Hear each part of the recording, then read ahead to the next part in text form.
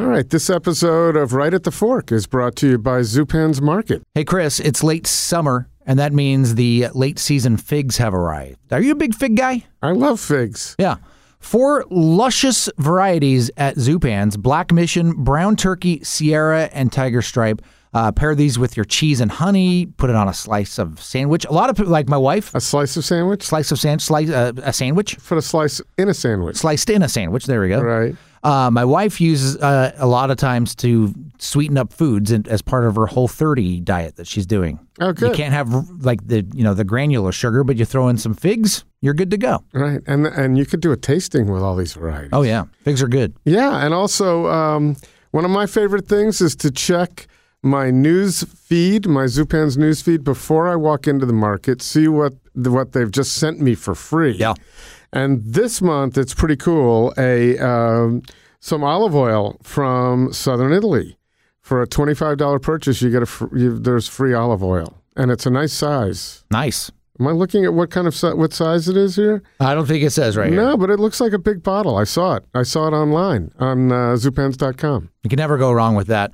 We like to highlight the local vineyards that Zupans likes to highlight right now. Soder Vineyards, located in Carlton, Oregon. Soder Vineyards, dedicated to creating the highest caliber of wine in the way that treads softly on the earth, which is important. Have you ever walked through the aisles and aisles of wine at Zupan's? Oh, it's unbelievable. Yeah, that's a lot. That's a place of to varieties. go. Oh, yeah, absolutely. Great varieties. And you can do that at any one of 3 locations: West Burnside, Macadam, and Lake Grove, or, of course, at Zupans.com.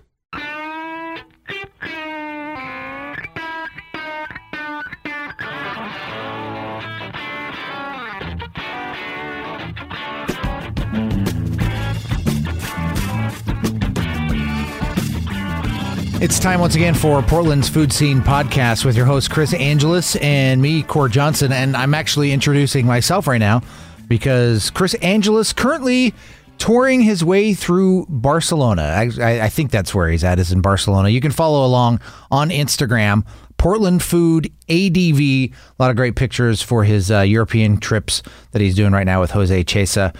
He's got some trips as well coming up in 2019 that I want to quickly point out, one of which is going to be to Australia. So check that out at Chris's website, portlandfoodadventures.com, as we probably have what will be the shortest intro to an episode ever. Some people might like that. Some people might not. Great interview today with a great guy who introduced me to my very first, I never heard this phrase before, adult nut butter. We're talking about Eliot's nut butter, and we've got the founder, Michael Kanter, in the studio with Chris today. Really interesting story coming out of, I believe, the East Coast through New York City, different restaurants, and then ultimately back in 2013 launching Eliot's Adult Nut Butter. And what does adult nut butter mean? Well, Michael's going to explain it. So here you go. It is our episode of the week. Michael Kanter with Eliot's Eliot's Adult Nut Butters, right here on Right at the Fork. Right at the Fork is proud to be supported by Zupan's Markets. For over 40 years, unsurpassed quality from the best meats and wines to the freshest baked goods, flours, and more, with delicious emphasis on locally sourced items.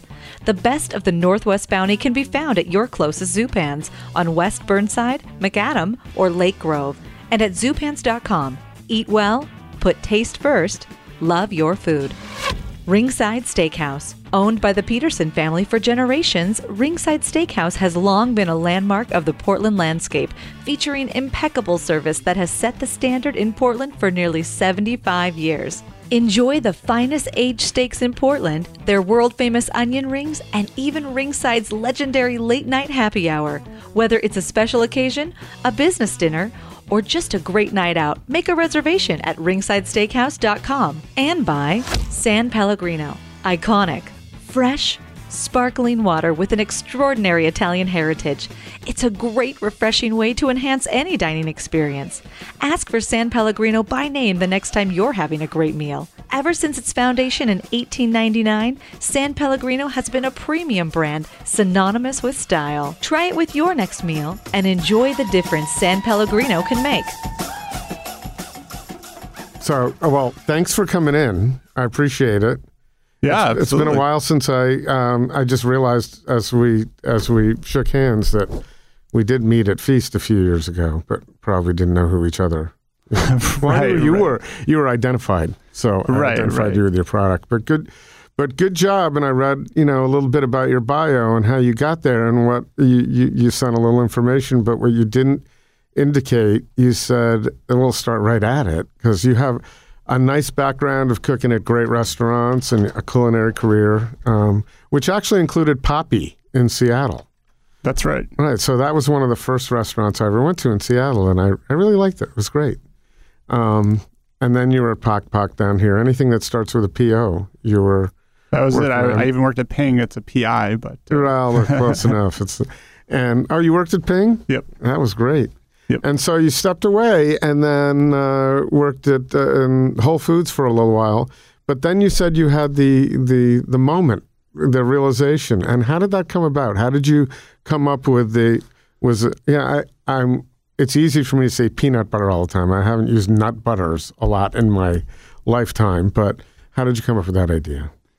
So part of it goes back to, as you mentioned, I had a background in cooking in restaurants. I had this vision for as long as I can remember of starting and opening my own restaurant. And as I worked my way up, I started to realize that my passion was food, and restaurants were just one way to do that. And I realized I needed to figure out a different path to stay connected to food, and kitchens just weren't necessarily the right place for me. I learned a lot, and part of how I've gotten to where I am today is for all of the great experiences I had. Why weren't they? What was it about a kitchen that wasn't right for you?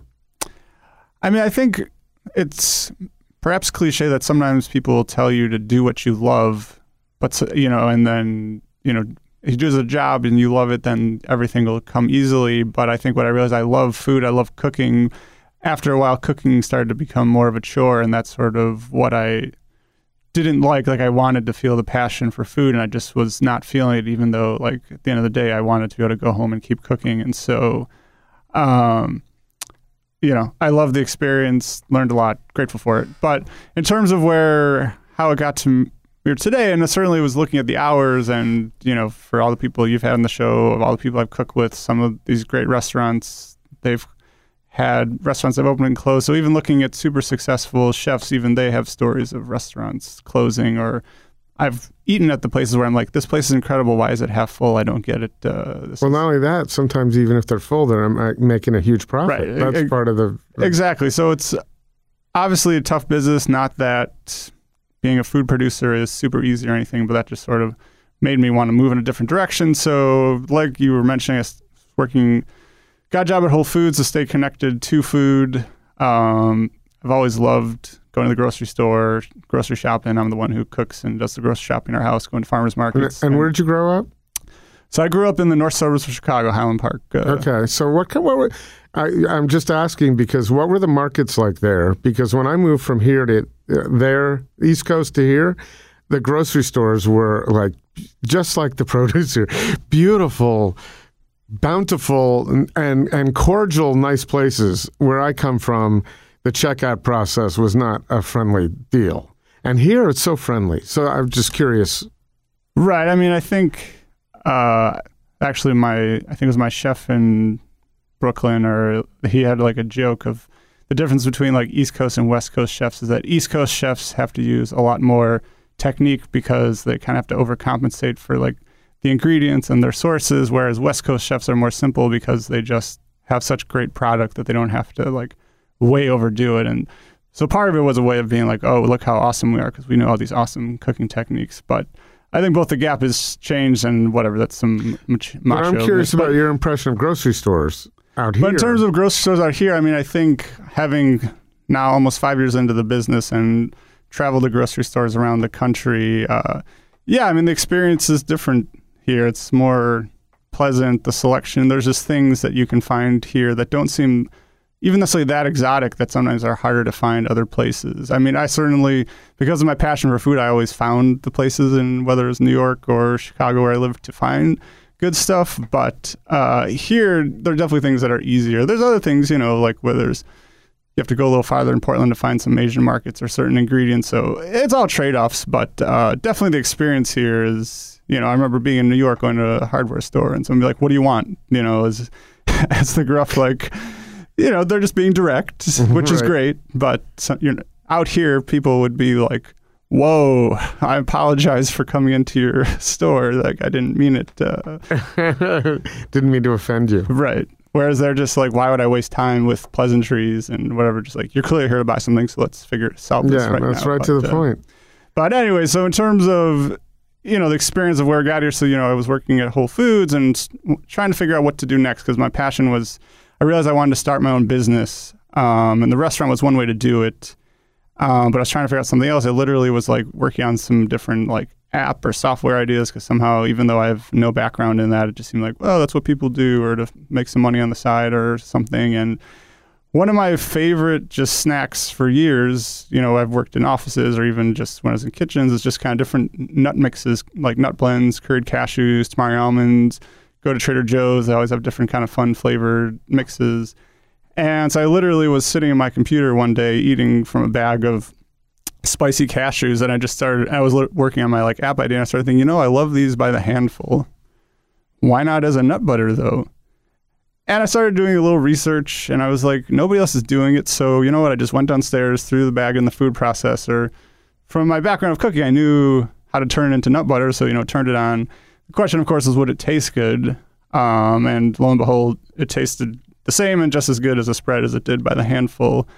And then the question was, okay, as I started looking into it more and I tested new flavors, had friends and family try it, sort of the question of, okay, this tastes good, but is there a market for savory nut butters? Because either nobody's doing it because it's a terrible idea, or nobody's doing it because it just hasn't been done or hasn't been done properly. So that's sort of where I set off. That was the lightning bolt moment was July of 2013, and then November of 2013 we had jars legally approved by the Oregon Department of Agriculture to sell. And what was the lightning bolt moment? Did you see, light coming through the clouds and music, or what did you see at the lightning bolt moment? And did you see what you have now, 5 years later? Well, I definitely did not. It's one of the things, you don't want to think small, but I definitely did not. It wasn't like at that moment I was like, you'll see 5 years from now, you'll be at X place.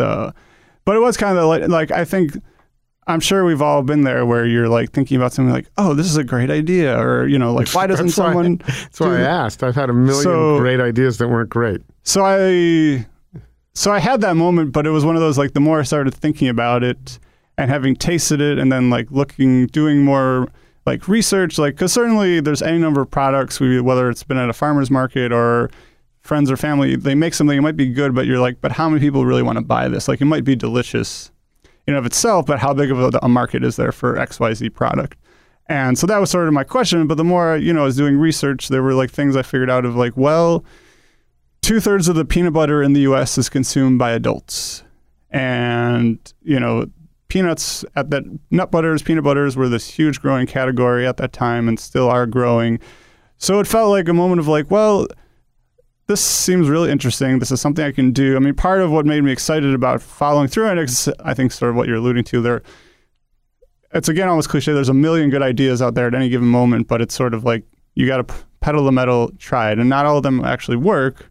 But that was sort of, I was like, you know what, let's just run with this. And part of it, what made me excited to do it was I ultimately, in finding how to be connected to food, I mean, my whole thing is wanting to, make good quality food. We often, as Americans, there's a lot of processed food that's full of junk. Even a lot of food that's supposedly healthy is often, when you start reading the ingredients, you're just I don't know why that ingredient has to be there. I don't know what's that doing there? Is that good for me? Is it bad for me? And so what also then really made me want to run with it was okay, the great thing about nut butters are you don't have to put a bunch of crap in them. There are companies that put palm oil, other stabilizers, hydrogenated oils, different things. But at its core, I mean, peanut butter, which there are certainly companies out there, peanut, salt, that's it. And it's just naturally shelf stable. So I felt like it was a product that I was excited about, but also I could stand behind and not be well, just don't look at the ingredients and you'll like it or whatever. It was my whole belief was we wanted to do simple but unique flavors. So that's from the beginning, our flavors are only 3 to 7 ingredients per jar. Why don't you describe what your flavors are? Because there are obviously people listening out there who we want to familiarize with the product who aren't familiar yet. Right. So when I started and was doing some recipe testing, having friends and family try it, we pared it down to our initial 3 flavors, which were a spicy Thai peanut butter, which was the first flavor, honey chipotle peanut butter, and a garam masala peanut butter. And that was where it all started. Because again, the idea was we're being more savory. There are more sweet flavors, which certainly there's a place for them. People love Nutella and other sweet flavors. There's local and companies beyond who are doing sweet things. And I just felt as consumers, or at least as an adult, I want to be able to eat something that's less sweet, less full of fillers and sugar, and this sort of seemed like an opportunity. And then with my background of cooking, like to me, like the spicy Thai peanut butter, I look at like the cooking applications, the same with all of our flavors. I'm always like, what can I do besides just putting it on toast? Even though at its core, there's still peanut butter or almond butter that, you can grab an apple, carrot, celery. So those are flavors. And even pulling back, I mean, the company is Eliot's Adult Nut Butters. Part of, explain even the name, I alluded to part of it. The idea was, 2/3 of peanut butter is consumed by adults. And when I literally, after my shift, would go at Whole Foods, I'd go just stand in the peanut butter section and stare at all the jars and try to look at what people were doing and what would make us different. And it felt like there's a lot of nut butter that's kind of marketed towards mom and kids, which didn't seem to reflect the demographics of who were buying it. Certainly moms were buying it and dads were buying it, but there wasn't like flavors geared towards adults. And so that's sort of what I was trying to tap into. But you need to go beyond a peanut butter and jelly sandwich to get there. Right. And so I don't necessarily know that a lot of people are keyed into that right away unless they're a little more sophisticated in cooking and eating. Right. Right. So all the jars have recipes on them for other things, and we certainly put on there. And it's not necessarily a dilemma. I mean, I wanted our product to be able to stand alone, that you could just grab a spoon, because we certainly, when I do demos or events, I'll sometimes start explaining, you can make this and do that. And someone will wave me off and say, I got a spoon at home. Don't worry. I know how to eat peanut butter. I'm like, okay. I don't need to oversell how to eat peanut butter. But, it is trying to remind or excite people that peanut butter is, great by the spoonful, but there are kind of fun applications for nut butters that either people aren't used to, or, our most popular flavor is the spicy Thai peanut butter, because I think a lot of people, there's kind of that lightning bolt of a lot of people make, peanut noodle dishes or peanut, and we had like a whatever family recipe that even as a cook, I sometimes would be like annoying to like have to grab all the ingredients. Or like, oh shoot, I'm out of soy sauce, or I need this, or I need that. And that sort of like streamlines it. It's like, great, you need a jar. You pretty much are good to go. You could add a little fish sauce or water or soy, whatever, to kind of thin it out. But I think there's sort of that lightning bolt of like, oh, right, these flavors make sense. And then it is a shortcut for, making bowls of noodles or veggies or whatever it is you're making. And then to walk it back a second, so like I said, Eliot's Adult Nut Butters. So we had the adult part as a succinct way to kind of say, here we are. This is, that's the kids stuff. This is for adults. And of course, I wanted to give it a more local feel. We're from Portland. We're going to make it in small batches. That's going to be our ethos. And so while I love my name, Michael, certainly the year I was born, it was the most popular name, and it continues to be popular. And while I love my name, it's not the most unique name. And so the more I started thinking about it, I was like, well, where did I start the company? In my house, in my kitchen, in the Eliot neighborhood of Portland. And it just seemed like, well, Eliot's Adult Nut Butters, if somebody in a jar in Seattle or wherever sees it, they might just think, oh, some guy named Eliot has a nut butter company. Maybe they'll read the sidebar and figure out that it's from the Eliot neighborhood of Portland. But that way, I wanted to be able to give it a local feel personal, while still trying to make it as succinct, because it's still obviously a mouthful being Eliot's Adult Nut Butters. So every little way we could cut a few syllables out. And there's a little humility involved, not to use your own name, right? Sure. So yeah, I think I don't blame anyone for using their name in it, but I think I wanted to, make it bigger than just me, or bigger than, certainly it's my company. I'm the one out there pounding pavement, waking up, thinking about nut butters, going to bed, thinking about nut butters. But just there's lots of people involved in making our nut butters. When you're doing your sampling, do people automatically assume you're Eliot, or do they ask about Eliot? People often do, and that's fine, because the same way you said, if I didn't want to be called Eliot, I could have just called it Michael's Adult Nut Butters. Right, I'll get emails. There's even, I see vendors that I'm friendly with that I'll maybe see them every few months, and they'll say, "Hey, Eliot." Oh, they're like, "Oh no, Michael." Right. That was I asked because that was my inclination. Let's take a minute right here, Chris, to talk about one of our favorite places to eat, Ringside Steakhouse. It's been a favorite for a lot of people. They're celebrating their 75th year next year, which is awesome. Yeah. Who else? I guess what? Huber's maybe in Portland that has been around that long, but. Right. No one's been carrying the torch for service as long as Ringside Steakhouse. And as of, and very recently also the Fish House, which unfortunately closed. Yeah. So they were, if you haven't heard the story yet, in that space over at Fox Tower, the building, a tenant wanted more space, and the Petersons decided that they didn't have a younger generation that was interested in operating the restaurant business, so they decided to just stick with what they know really well. Not that they didn't know the Fish House well, but they got an offer they couldn't refuse, I guess, for the space. And now they're going to operate the steakhouse solely. The good news here is if you're a big fan of the onion rings, it's all about the onion rings. Those have always been in both places. And I had just this past weekend, I introduced a friend of mine to the onion rings, and if you've never had the Ringside onion rings, you are missing out because they are perfection. I had friends, 2 sets of friends here last month who enjoyed that, but also the lobster mashed potatoes, which you could still get at Ringside Steakhouse. We did that too. And they have the after 9 o'clock happy hour menu, which is just as good as the Fish House, is better than the Fish House's happy hour menu too. Yeah. So. And not only that, of course, classic states, service, and atmosphere. Did you know, I don't know if you knew this, Court, because you have to be paying a little bit of attention. Portland Business Journal, Ringside won Best Restaurant in Portland, and a few categories as well. Not only Best Restaurant, but I think Best Service, Best Decor. That might have been it. I may be wrong on that, but listeners are certainly welcome to call me out. Yes, certainly. Easily the best service in Portland that I've experienced myself. I think so. Is at the steakhouse.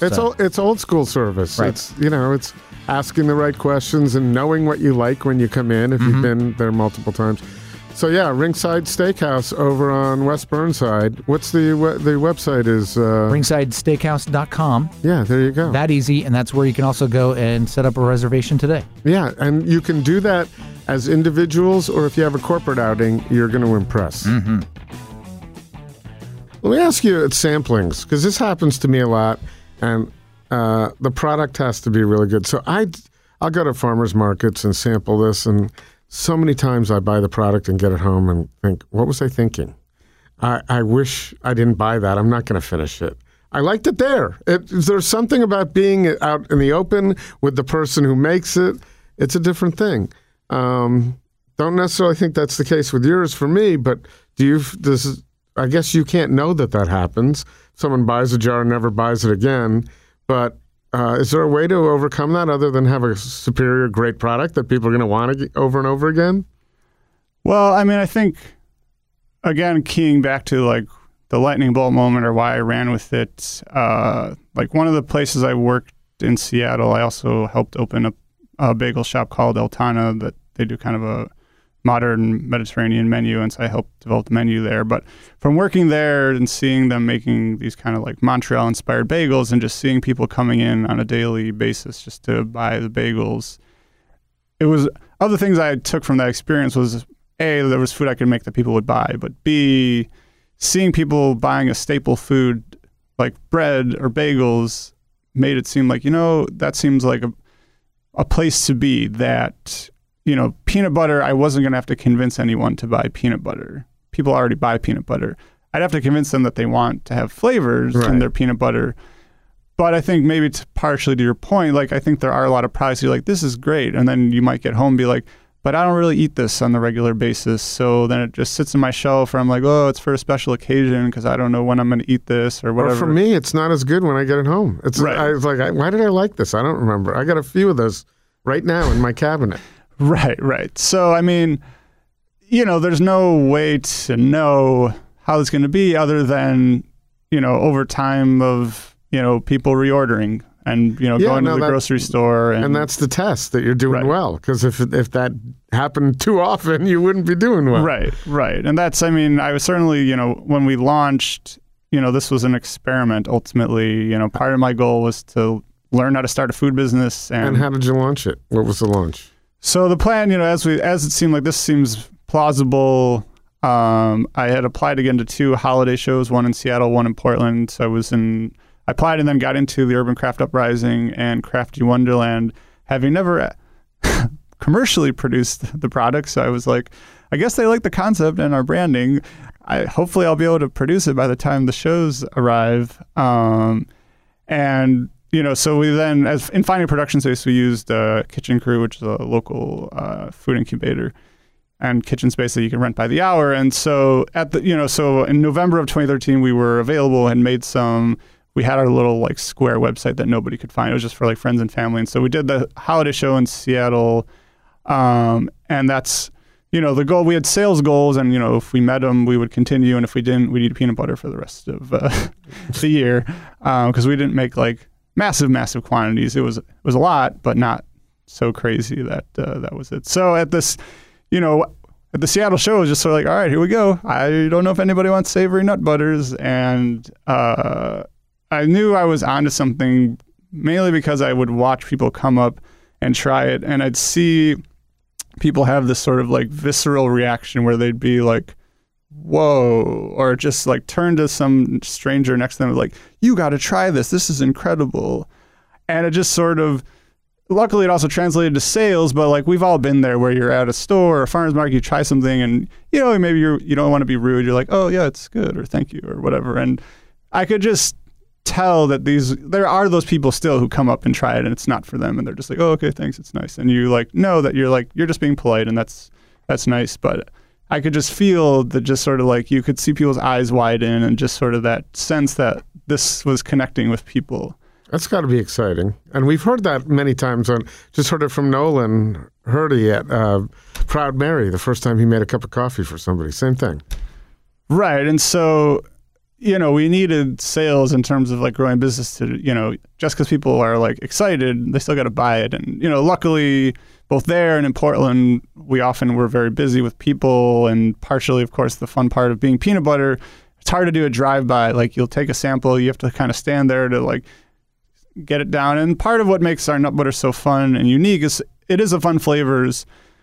But the fun part of peanut butter, which was, again, something that I sort of realized in the process, that there isn't some magic alchemy that, the example the honey chipotle peanut butter, it's really a flavor experience, because you take a bite and at first it's sweet and then smoky. And I'm said this a million times to people, and I'm it's sweet, smoky, and just give it a good 5 seconds for the heat to kind of creep in.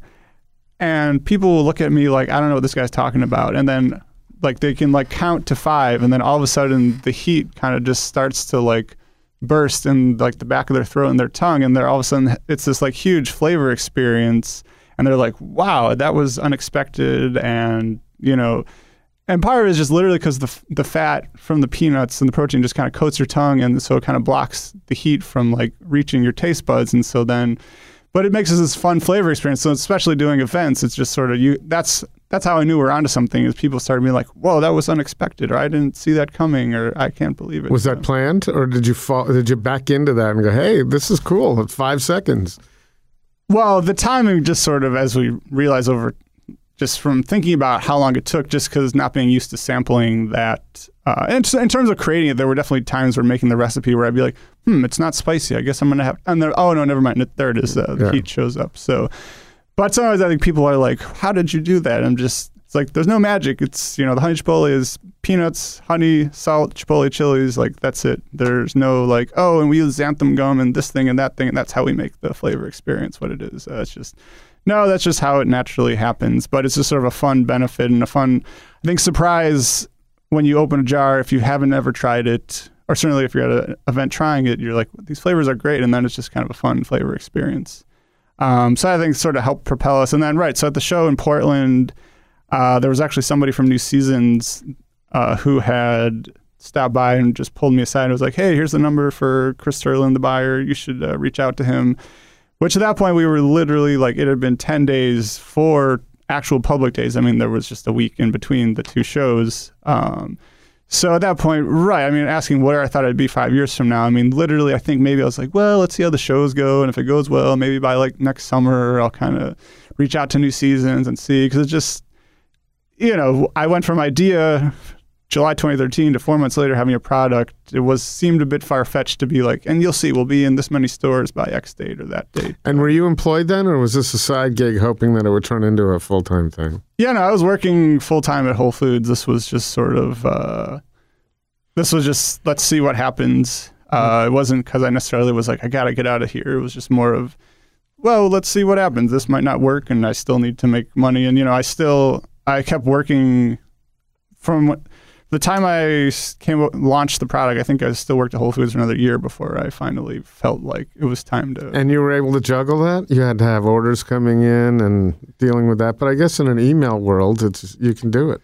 Right. I mean, some of it, we were still very small. Like we were in.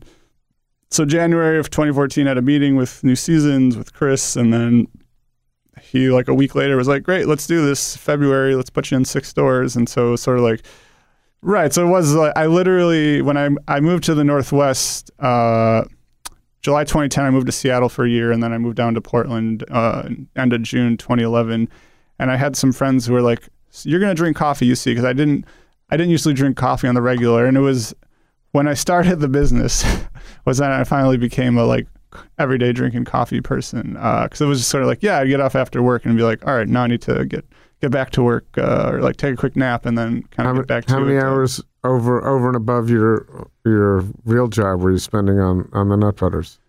I mean, I'm sure, I was spending at least, while I was still working full time, probably at least 4 to 6 hours. And, after work, just, I was working on figuring out what we were doing and then also trying to like, at the end of the day, I think as I started to feel some success with it, it was sort of like, well, I need more sales though, just because I feel good, or we're in 6 stores, like I got to keep pushing this or get us into more stores, or else I won't be able to quit my job and work full time on this. So there was definitely a drive to do that. And so, right. So February, we got into New Seasons. We started to try to push into more of their stores.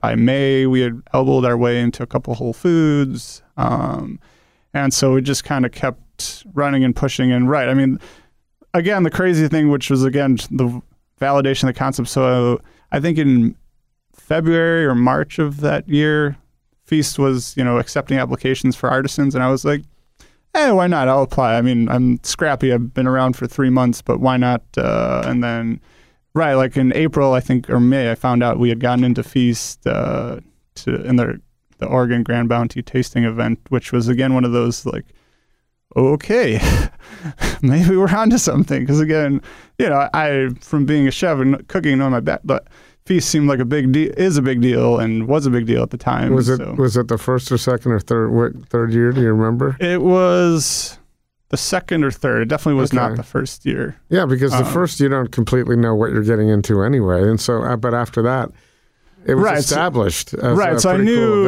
knew it would, getting in would be great for exposure and just, again, kind of validating the concept. And that's sort of, there's just been a lot of crazy, things along the way, which, I had made friends with, there's a company called Pinkelton's. They make awesome caramel corn here in Portland. And he had suggested that Williams-Sonoma does kind of these like once a month kind of local vendor markets. So he gave me the contact of the buyer, and I reached out to her, or the manager of the store, and I got signed up. And so I was at the event, and the manager was like, your stuff's great. When you're at Feast, make sure that there'll be Williams-Sonoma. The buyer will be there. You should talk to him, which, again, at that point, we were less than a year in, and I was like, who am I, this little guy? When I started, we literally were lining up 4 RoboCoops, doing 2 jars at a time. We finally bought a bigger machine after we had started getting to stores.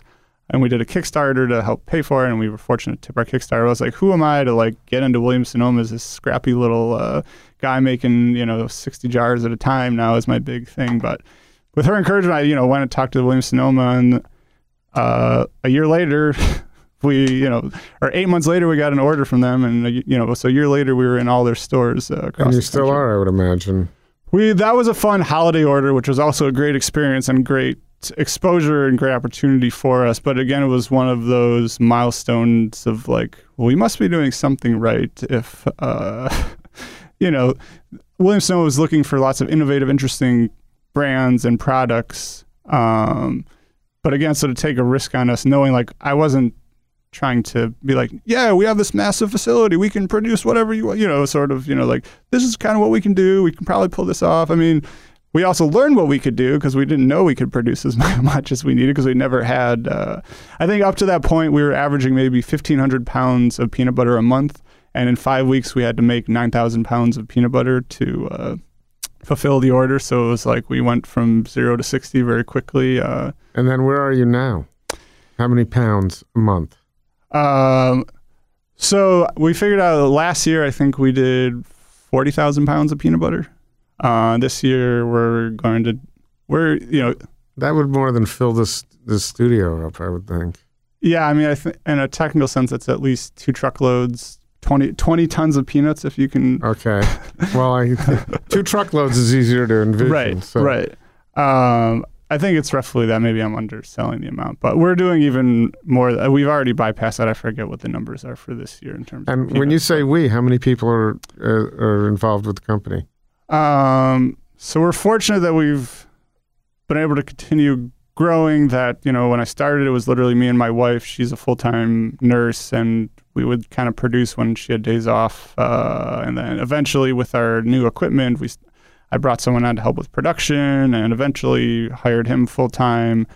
And so now we're still small, lean and scrappy, 2 full-time people. I've got part-time people helping with kind of production, order fulfillment, shipping orders to customers, whether it's pallets to stores or just individual stores to customers across the country. I also have kind of an outside sales team that help us push it to other parts of the country. And then I have an Amazon team that kind of helps grow our Amazon sales. And when did that really kick in? So a lot of that, we were still pretty small and scrappy until about last November. I brought on the Amazon and outside salespeople because as I started to realize whether it's true of any business, whether you're a restaurant or food, you need help. And so I've started realizing no matter how many hours in the day there's 2 arms, 2 legs, there's only so much I can do and just needed more help. Because we just started to see those little signals of things like Williams Sonoma or other stores we were getting in that if I just had some help, we should be able to like keep this thing growing, that it didn't take, being an expert at Eliot's adult nut butters or our nut butter process in order to get it in front of people because, I think a lot of stores were excitted both because it's a great product, they like the packaging, but it helps us that we're not competing against Skippy's Spicy Thai peanut butter or Jif's espresso into peanut butter. It was just deciding, do they want to put us on the shelf or not, rather than head-on competing with some brands. And I'm no expert in this, but I would imagine that a lot of grocers now are looking for varieties as opposed to, years ago, it was just Jif or Skippy or the house brand. Right, and so we're lucky that the nut butter category itself, in terms of like dollar sales, has really grown a lot even in the last 5 or 6 years, and so then the sales are growing, and then we've also just seen, a maturation that there is more companies that, whether they're Justin's or other companies that have started to do some more flavors. Even that concept, like when I started, there were people at events who'd be like, "Gosh, I never even thought of a flavored nut butter," and now like nobody ever says that. Like it's kind of like a known quantity that flavored nut butters exist. They might not be familiar with our flavors or what we do, but it's even less of like convincing people to. I still meet people who are like, "I'm a plain guy," and I respect that. It's everybody's got their own thing, but yeah, there is, I think, but there's both consumer demands are changing. There's also in the world of e-commerce that stores need to have more diverse offerings to make people want to come to the store, and that if they're only offering, Jif and Skippy, they're like, well, I can order that online, or I can go to, a warehouse club and just buy really cheap stuff. So by having more unique items, it makes it a more interesting in-store experience for the customer. Do you have any particular products that you haven't made that you think would be exciting? Any kind of nuts you haven't used? So we're hoping this fall for the holidays to launch. One of the things that we haven't done yet is use hazelnuts, which of course, our peanuts are all U.S. grown, but we don't, there are no local peanuts to the Northwest. And even, our almonds are from California. Because we also, to round out our, I think I've alluded to, I mentioned our 3 peanut butters. We also have an espresso nib peanut butter. We have a chocolate chili almond butter that is just now showing up on the shelves of New Seasons. And so we have 2 more slots that we kind of either are going to rotate through. And so we're wanting to do either some kind of, Oregon hazelnut butter that hasn't been done yet. And then there is kind of playing around with, are we going to do some other fun, whether it's pumpkin seeds or some other seed butters. We're going to see, and we might just mess around with some flavors or add another almond butter. We only have 1 almond butter right now, so just kind of experiment. Because we're fortunate that we're starting to build our calling card of having like great flavors and trying to use nut butters as a canvas for flavors. And that, I think that's where my background or some of our success is sort of understanding how flavors work and not trying to get too cute. And there's sometimes where I look at other flavors of any number of products and you're like, that person doesn't have a background in food. Because it's one of those, when you work in restaurants, that you start to see why certain pairings of flavors work. And there's a reason why some flavors are classic or pairings are classic, because they just work. Whether you want to believe it or not, they work. And so it's certainly a balance, because there are flavors that work that I'd be like, yeah, but I don't know if anyone's going to buy that just because the flavors would work as a nut butter. So it's sort of balancing fun, interesting flavors that I'm excited about with also like, what are people looking for and what are flavors that people really want to grab onto and keep using, and not just be what's the flavor of the day. And so. Do your retailers help you with that, or is that something that you have to focus group and push through? How does that work? For us, for flavors, it's not really driven by retailers. I mean, there is certainly a level of, both looking at what our competitors are doing while also looking at just things in other categories, or where are other things that people are using peanuts or almonds, and what flavors will make sense to consumers. I mean, one of my favorite flavors we've made is we do a harissa cashew butter. And there's a thing called the Specialty Food Association, that they're kind of like the grocery specialty industry group. And last year they do a Sophie Award, which literally is like their Academy Awards. And so in the nut butter category, we took 2 out of 4, which we won bronze for the spicy Thai and silver for the harissa cashew butter.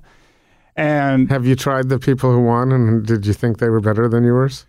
Well, the person who took gold, there was gold and then just like new product. The gold was a pistachio butter, which to me is more, I was jealous that they won gold, but it was more like, to me, it was like cheating. Like if we made a pistachio butter, it would of course be incredible because pistachios are great. But the same way, their jars were just crazy expensive. So I was happy for them that they won. Oh, so there was no consideration for value or price. You could have the $72 jar of peanut butter. Right. I mean, to the Specialty Food Association's credit, like it was, kind of a blind taste test. They were just evaluating based off of taste, as opposed to like packaging or other things, which certainly are important in stores. But so I felt happy or proud that like, bringing our humble peanut or then the cashew butter, like, of course, pistachio butter, our version of pistachio butter, I would be confident would win, but we'd also charge $40 a jar, and I don't think a lot of people want to spend $40 on a jar of pistachio butter. It'd be interesting to see if you could do that. But anyway, so like the harissa cashew butter in store or like in events, people try and love it. But in store, it's still a flavor that's new to people, so it doesn't sell quite as well, even though whenever people try it, they're like, this is incredible. This is like, we won a silver for a reason, not because I slipped some money under the table. It was because it's great. So that's my challenge now, is making sure we have innovative flavors, but that connect with people, and it's sort of a fine line of pushing the envelope. You don't want to cannibalize your Thai peanut butter lovers and then have that. It's tough. Right. You don't necessarily want to get them onto something else, right? So Right. if they're consistent buyers. Of course, as we've added more flavors, I've definitely had some older fans who'd be like, nope, new ones, sorry, I'm still a spicy Thai fan. I'm still an espresso nib fan. I'm like, that's fine. Good to know. You don't need to, as long as you have one that you like, that's all that I need. That's perfectly fine. How did you go about doing your packaging? And did you test Eliot's adult nut butters at all, or was it just amongst friends? So I tested the flavors on friends and family to get feedback. Like I had we launched with 3. I think I probably had 8 other flavors, one of which, like the harissa cashew butter, was a flavor that we had in the back. Our friends at San Pellegrino would like to shine the spotlight on dining at Departure. Floating atop the landmark Meyer and Frank building above the Nines Hotel, Departure's ambitious menu captivates diners with its masterful remix of authentic and coastal cuisines. From street food-styled starters to meal-sized classics, rice and noodle specialties to market-fresh sushi, Chef Gregory Gourdet and his team at Departure embrace the bounty of the Pacific Northwest to deliver the fiery flavors of the Far East.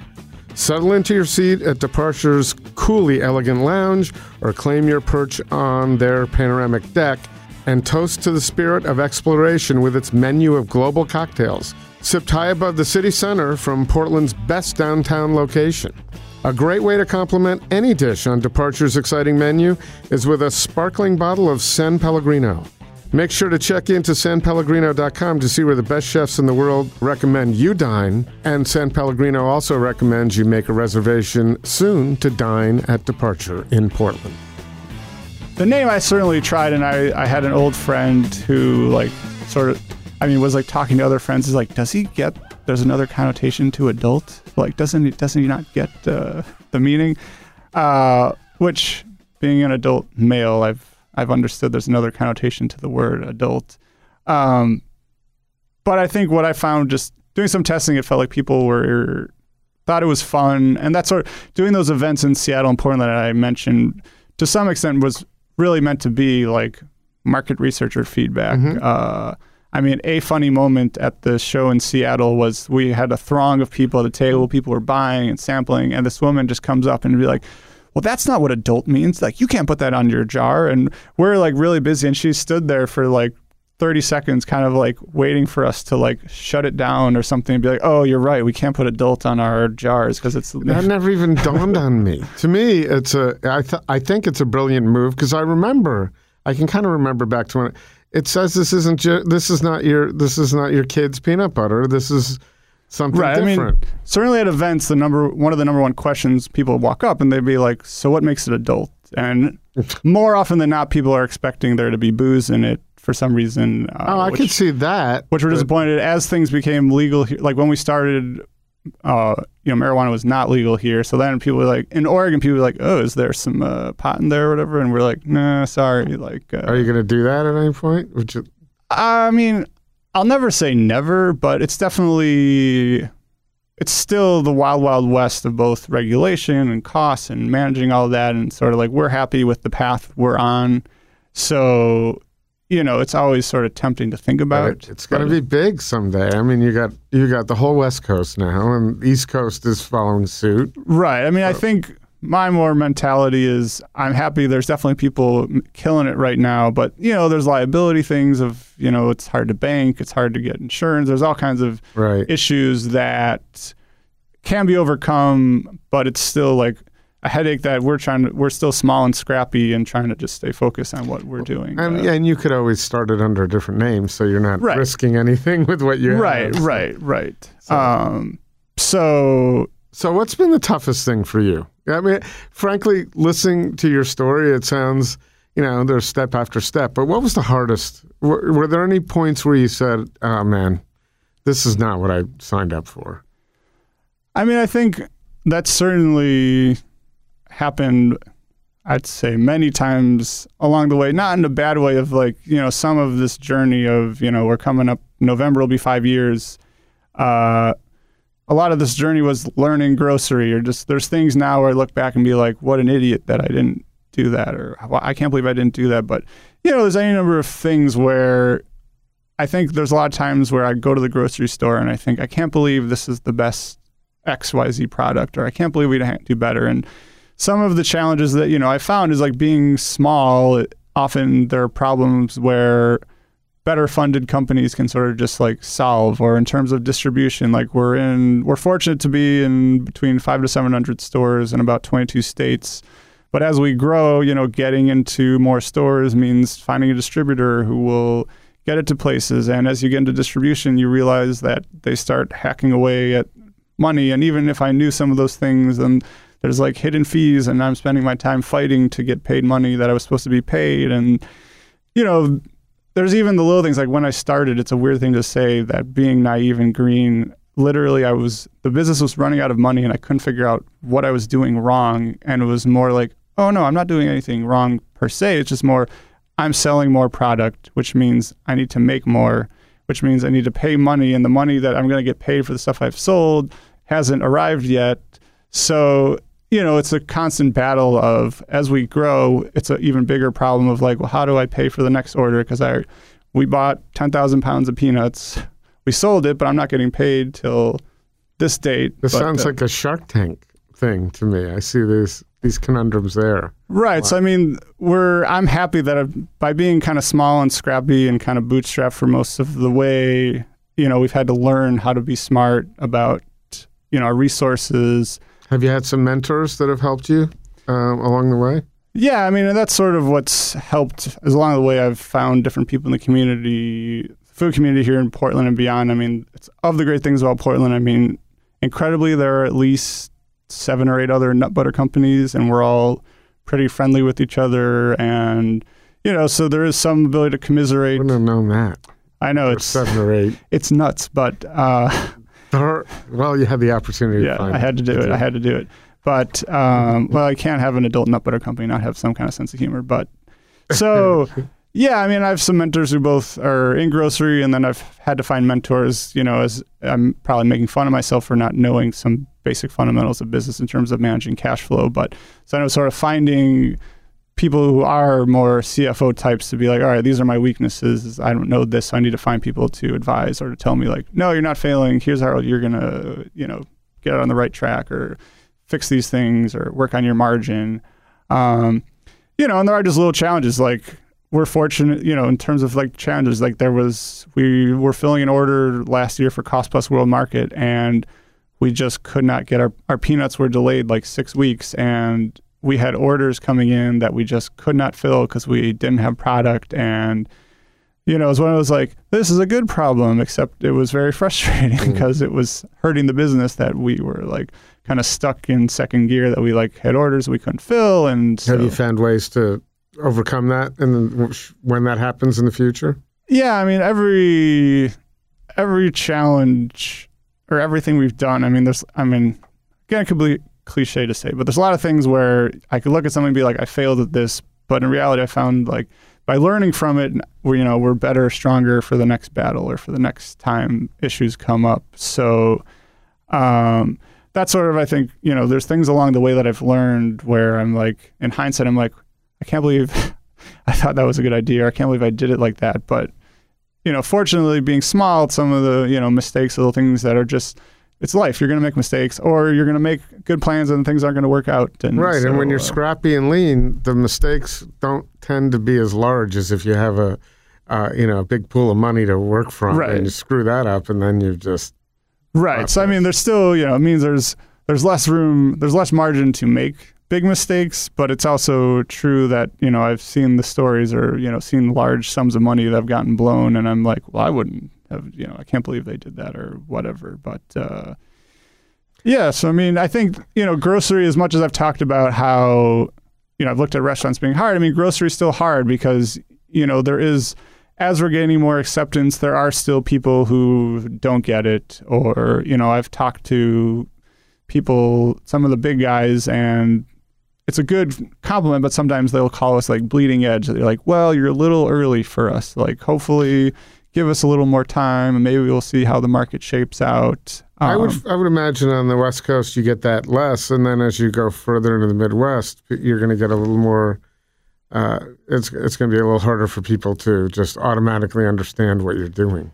Yeah, I mean, it's definitely a range. I mean, some people just like get it. And, you know, like I said, I mean, we have customers, and I'm pretty sure we ship product to literally every state in the country. I mean, we're actually in about 100 some Safeway stores in Washington, Alaska. Wow. And some of the Alaska stores are some of our better Safeway stores. So, like, you know, there's lots of peanut butter. I mean, 90% of U.S. households have a jar of peanut butter in it. So, as I was saying, you know, it's not convincing people to buy peanut butter. It's just convincing them to buy us. So, but it is still sometimes buyers who are, you know, it's new and different, which sometimes can be good for them, and sometimes they're like nervous. It's a little more expensive too, so it's the little risk to try it for the first time. Once you like it, then you know. Right. So that's of successes we've had is like once we get in the store and get some people trying it, it's not hard to kind of build a following of people. Right. It's never guaranteed, certainly, but.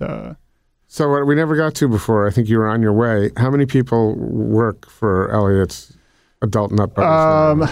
So, I mean, I think, you know, in various roles, because not everyone's working full time, or there were probably, you know, there's 2 of us full time, and then about another 5, 7-ish people who are various kind of part time or consulting roles, and then I have some other advisors who.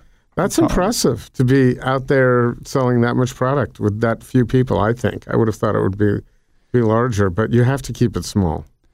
Yeah, I mean, we're, you know, there's things that we've been fortunate to be able to stay small, even just things like we're lucky that our product is compelling, of good branding. Like, we're fortunate to have gotten like written up in things like Food and Wine, Real Simple. Like, we've gotten press, you know, whether we won 2 Sophie Awards or I got into Fox Business News to talk about Whole Foods, or there's things where I've managed to do where like I'm the PR person, and not because I'm some genius at PR. I've just seems like people find our product to be interesting. And I think, and you're a genial person, and you're a good looking guy. I think you're a good face for the company. Right. So there's things like that ultimately that have helped, that we have been in a good place at a good time with a great product and great packaging. And, you know, in talking about being adult, that is also a selling point, because I think the buyers who get it, the same way that everybody asks what makes it adult, is that's people engaging with the product. And then when you look down our label, you're like, Eliot's adult nut butter is adult. And then you're like, oh, spicy Thai peanut butter. Well, yeah, that is kind of an adult flavor. Or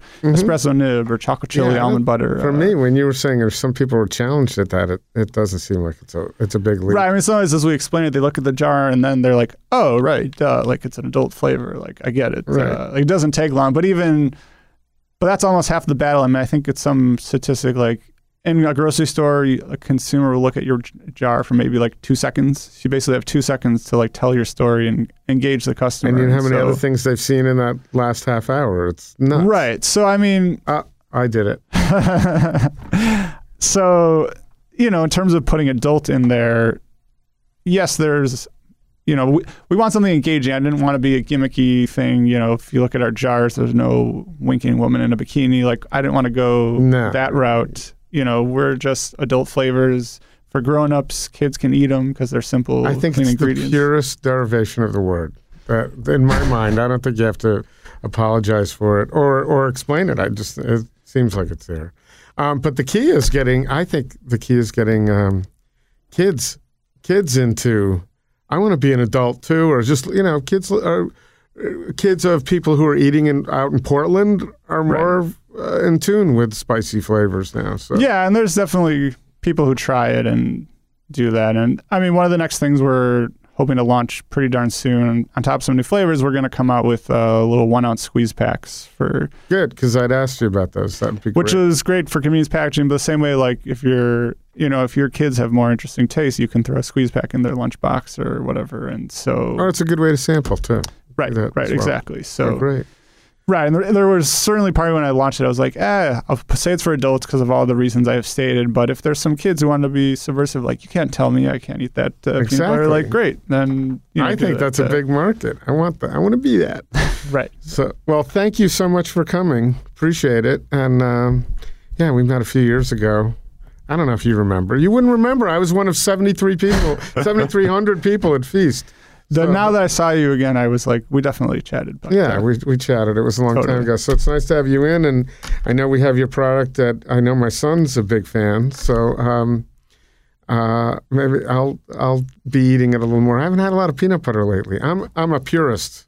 Well, white bread, Jif, and a good Oregon local I hear preserves. you. We've had some converts, and I'd be remiss without saying, of course, since we're in Portland, we're available in New Seasons, Whole Foods, QFC, Market of Choice, and a growing list of stores. And you can order it. You can order online, Amazon, Vitacost, a whole lot of places. We're Cost Plus World Market now across the country, and so yeah. Beautiful. Well, thank you. Appreciate it. Thanks for having me. All right. Right at the Fork is hosted and produced by Chris Angeles and Court Johnson. Connect with us on Twitter and Instagram at Food Podcast PDX or on Facebook at Right at the Fork or online at rightatthefork.com.